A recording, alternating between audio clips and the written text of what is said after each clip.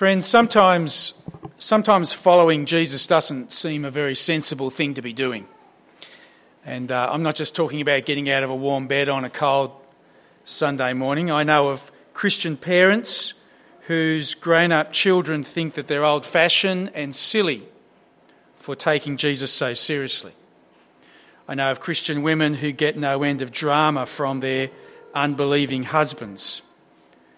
Christian children whose families have actually disowned them for being Christians.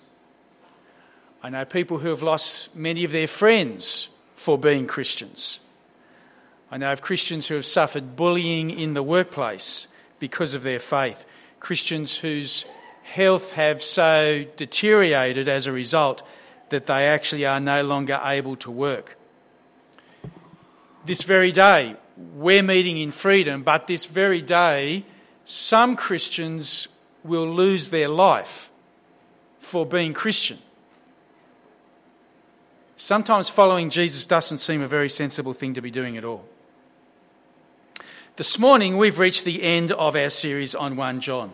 And in these final verses of the letter, John wants us to know that following Jesus is in fact the most sensible thing you can possibly be doing. And John shows us this by listing off 6 different things you can know with certainty when you do have a faith in Jesus Christ. You may have noticed that while the passage was being read earlier. All the different times John refers to knowing certain things. Verse 13, twice in verse 15, verse 18, verse 19, twice in verse 20. Know that this is true, he says. Know that this is true. Know that this is true. It's all about how, when you believe in Jesus as the Son of God, it's all about how you can know certain things with certainty. And therefore, how we should never ever give up on having a faith in Jesus Christ, even though it may not seem the most sensible thing to be doing in the eyes of the world. Let's see how it works by quickly running through these 6 things we can know when we believe in Jesus. And the number one thing you can know, and this is the biggie really, which threads the whole others together, know that you have eternal life. Verse 13. I write these things to you who believe in the name of the Son of God, so that you may know that you have eternal life. We've noticed this verse a few times already in this series because, as the verse implies, this has been the driving force of why John has written the letter in the first place. I write these things to you so that you may know you have eternal life. Now remember, as we've picked up in the earlier sections of the letter, John is writing this to a group of people who are under pressure to walk away from having a belief in Jesus. People who are surrounded by neighbours and friends, maybe even family, who are saying that Jesus is not the Christ and that it's silly to think of Jesus being the Son of God come to earth. But John has written this letter to tell them that that's exactly who Jesus is. Remember how he started the letter. Guys, I was there. I lived with Jesus. I saw him. I heard him. I spent time with him. And I'm telling you, Jesus really is the Son of God. That's how the letter started. And therefore, here as the letter finishes, here at the end, whoever believes in him really does have eternal life. Which is an amazing thought. To actually know with a sense of certainty that you have eternal life. Lots of people wish that they have eternal life. A lot of people hope that they'll be in heaven. With Jesus, you can know for sure. And it's not an arrogant thing to say because it's not something we earn, is it? It's a gift from God because of Jesus' death on the cross. As John said in the previous chapter, chapter 5, verses 11 and 12. In the previous passage, God has given us eternal life, and this life is in the Son. He who has the Son has life. So friends, don't be swayed by what other people might tell you. Don't even be swallowed up in any self-doubt that you might have. Don't be tricked by the evil one into thinking that you're not good enough to have eternal life and that it's a bit smug to think that you might have eternal. It's not smug at all. God wants you to know it. God takes no delight in you being doubtful about this. He wants you to know that you have been saved. He wants you to be confident about this. Because as John has said so many other times in the letter, if you believe that Jesus is the Son of God, you are born of God. You have his Spirit. That's how you've come to believe in Jesus in the first place. You and God are family. So rest easy. You have eternal life. And as such, a second thing you know is that you are heard by God. Look at verse 14. This is the confidence we have in approaching God, that if we ask anything according to his will, he hears us. And if we know that he hears us, and let me just pause there. I know it's only mid-sentence, but it's worth pausing here. Let this register with you. If you believe in the name of the Son of God, you know you have eternal life, you have confidence in approaching God, you know that he hears you. The God of all the universe hears you. Because remember, again, the person who believes that Jesus is the Son of God, they're one of God's children. And what parent does not hear their child's voice? As a parent, you can pick up your own child's voice a mile away, can't you? Even in the middle of a crowded, noisy room, when that's your child crying, your ears just prick up. That's God in you. He hears you. Whether you're speaking to him in the silence of your bedroom at night, or whether you're speaking to him during the day in the middle of a noisy office or a noisy factory or a noisy classroom, he hears you. His ears prick up at the sound of your voice.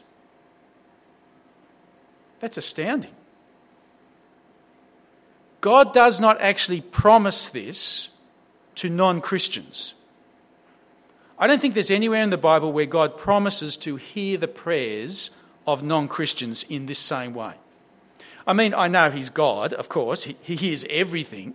But nowhere does he promise to respond to or to hear out the requests of non-Christians. But he does to you when you are one of his children.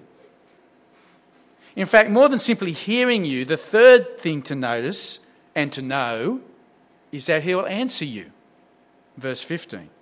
And if we know that he hears us, whatever we ask, we know that we have what we have asked of him. Now, please notice here that John is not saying that God will do absolutely everything you ask of him, okay? I mean, you can certainly ask God about winning lotto, and as a follower of Jesus, God will certainly have heard you ask for the lotto win.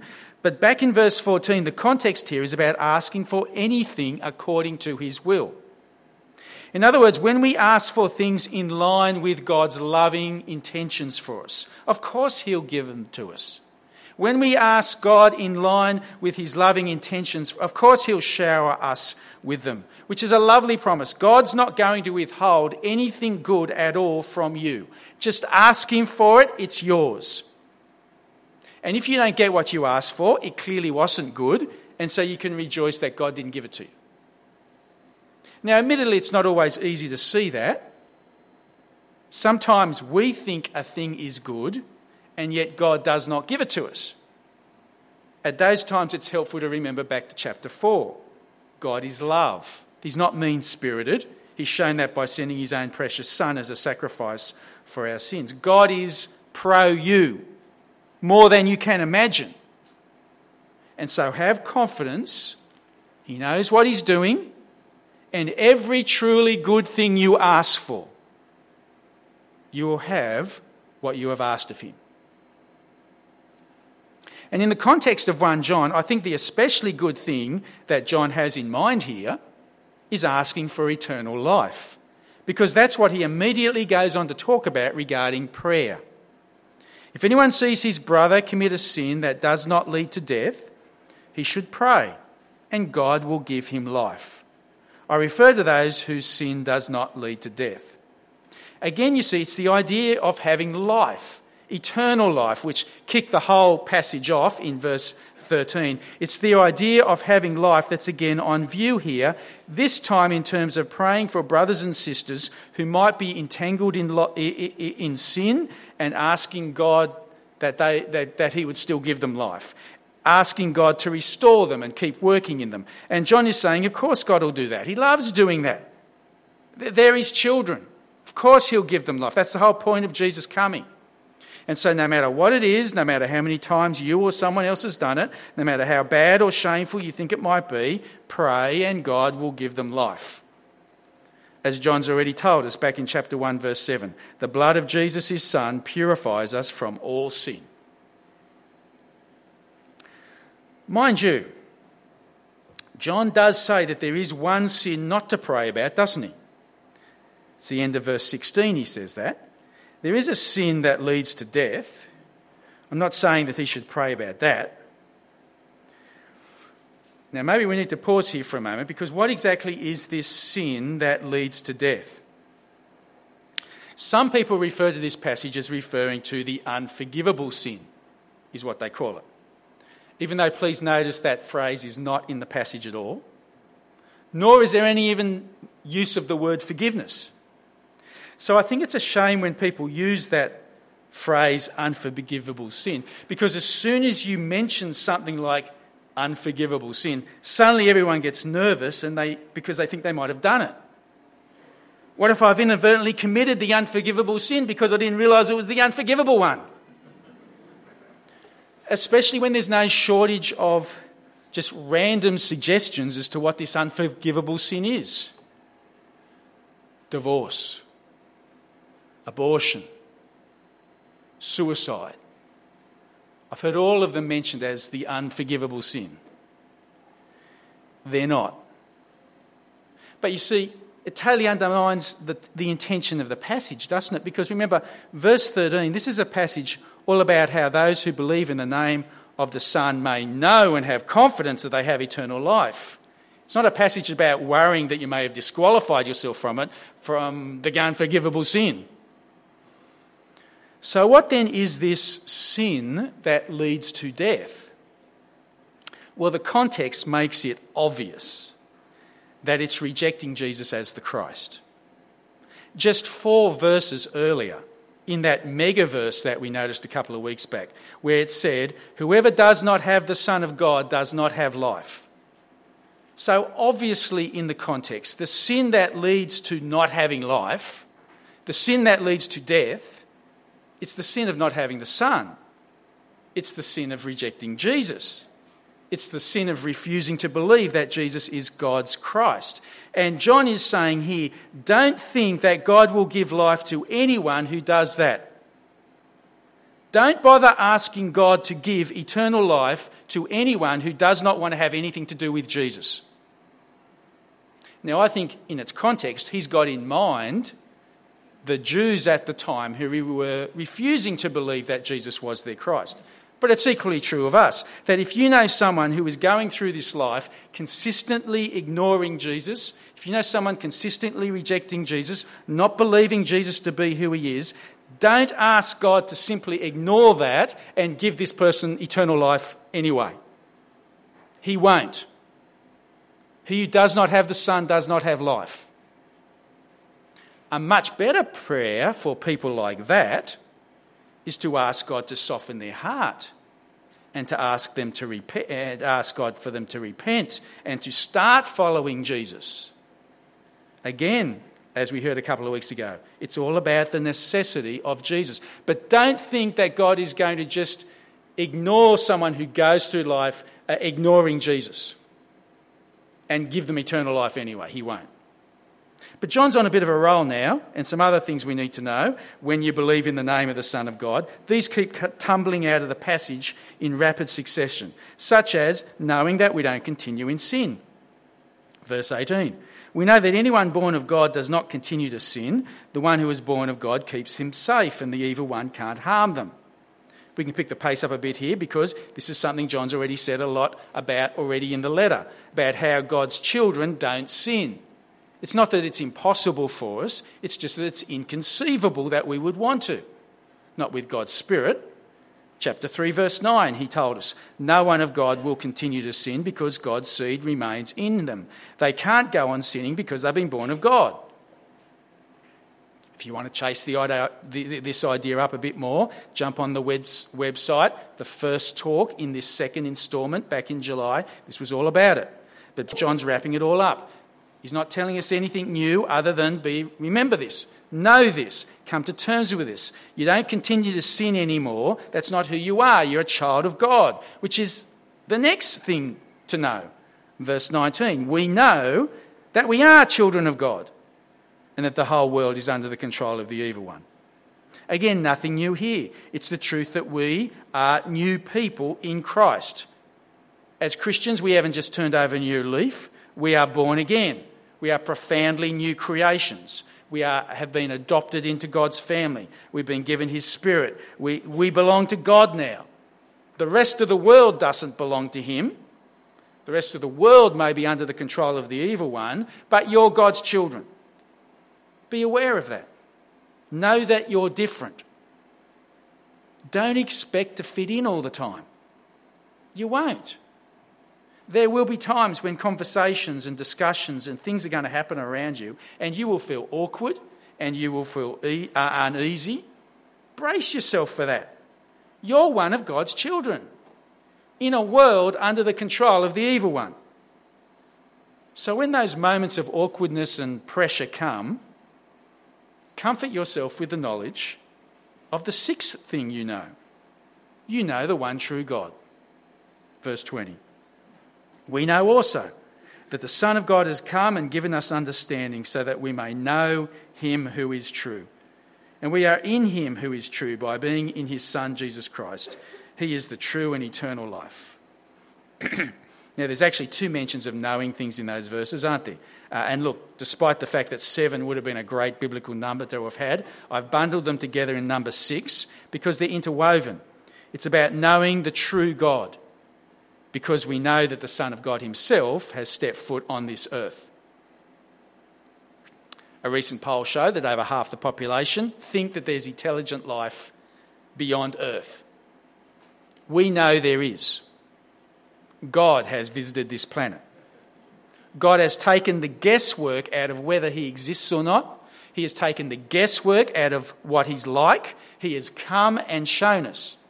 And therefore, by knowing Jesus, we know what's true about God. And that's the key word there, isn't it? Notice that word true, it gets repeated 3 times in the one verse so as to emphasise this. We know him who is true, and we are in him who is true by being in his Son, Jesus Christ. He is the true God and eternal life. Truth is a slippery sort of idea nowadays, especially when it comes to God. But friends, there is one true God. And just like you can get it wrong about what side of the road to drive on, and if you do get it wrong, you'll get into a world of trouble. You can get it wrong about God, and if you get it wrong about him, you will also end up in a world of trouble, more so. But as a follower of Jesus Christ, you know the one true God, which is an extraordinary privilege, and which, notice there in verse 20, brings us full circle back to the issue of eternal life. And we are in him who is true by being in his Son, Jesus Christ. He is the true God and eternal life. Eternal life is what started this passage in verse 13, and it's what rounds out the section in verse 20. To you who believe in the name of the Son of God, know that you have eternal life. It's really what's been driving the whole letter, really, all the way through. If you're here this morning and you believe in the name of the Son of God, if you're here now and you truly believe in Jesus as the Christ, then whoever you are, whatever your background, whatever you've done, whether you're a soldier, sailor or a candlestick maker, you have eternal life. And if that is not enough, God hears you. He answers your prayers. He never withholds anything good. And you know not to continue in sin because you know you're a child of God. You know the one true God, the source of eternal life. And it all leads to John slipping in one final sentence in verse 21. Because after listing off all these wonderful things to know, he concludes by giving us something to do. Verse 21. Dear children, keep yourself from idols. Now, at one level, that's a bit of a surprising last sentence, isn't it? Where did this sudden mention of idols come from? John has not mentioned idols at all up until now. What's the deal here?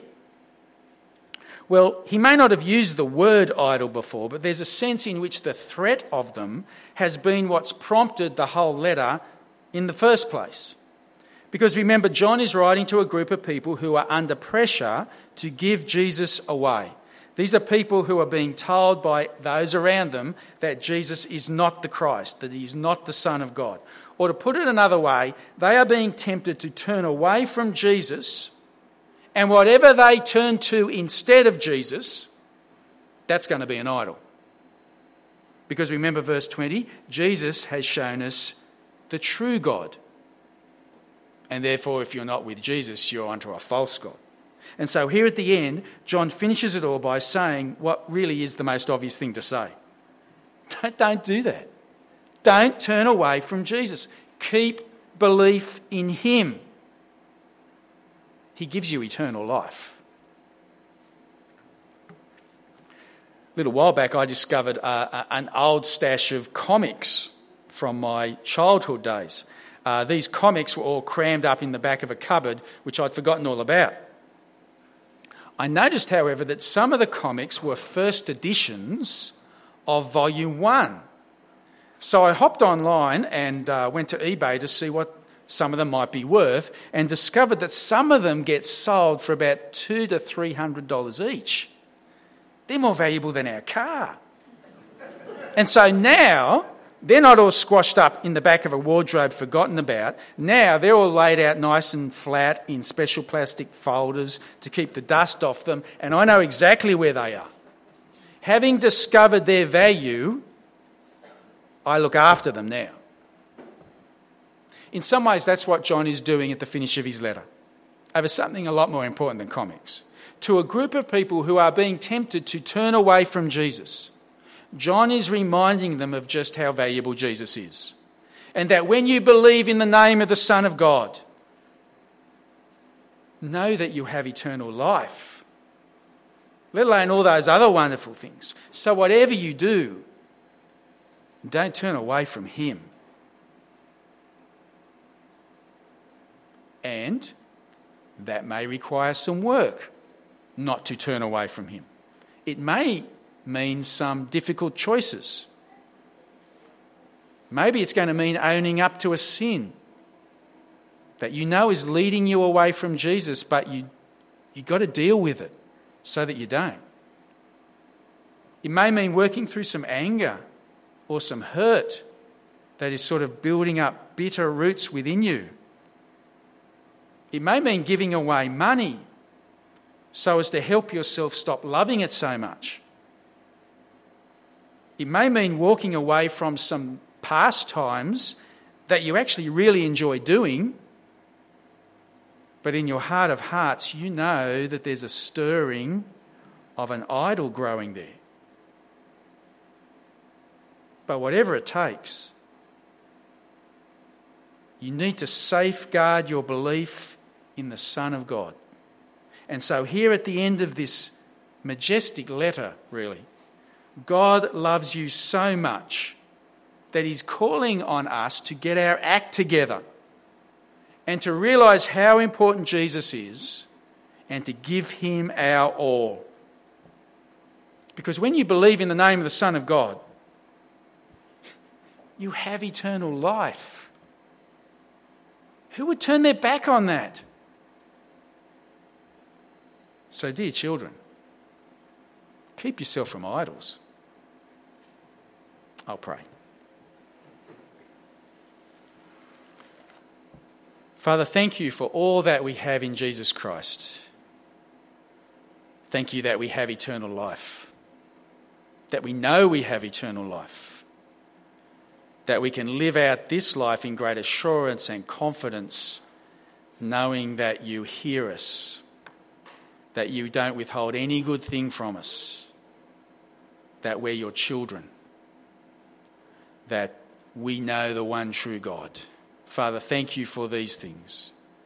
Father, we pray that we would value them and treasure them and cherish them so much that we would indeed do whatever it takes to turn away from those things in our lives that might be distracting us and entangling us and causing us to drift away from your Son. May that never be the case. And Father, we pray that we would be good for each other in helping each other to stay loyal to Jesus, and all the more as the day of his return approaches. Amen.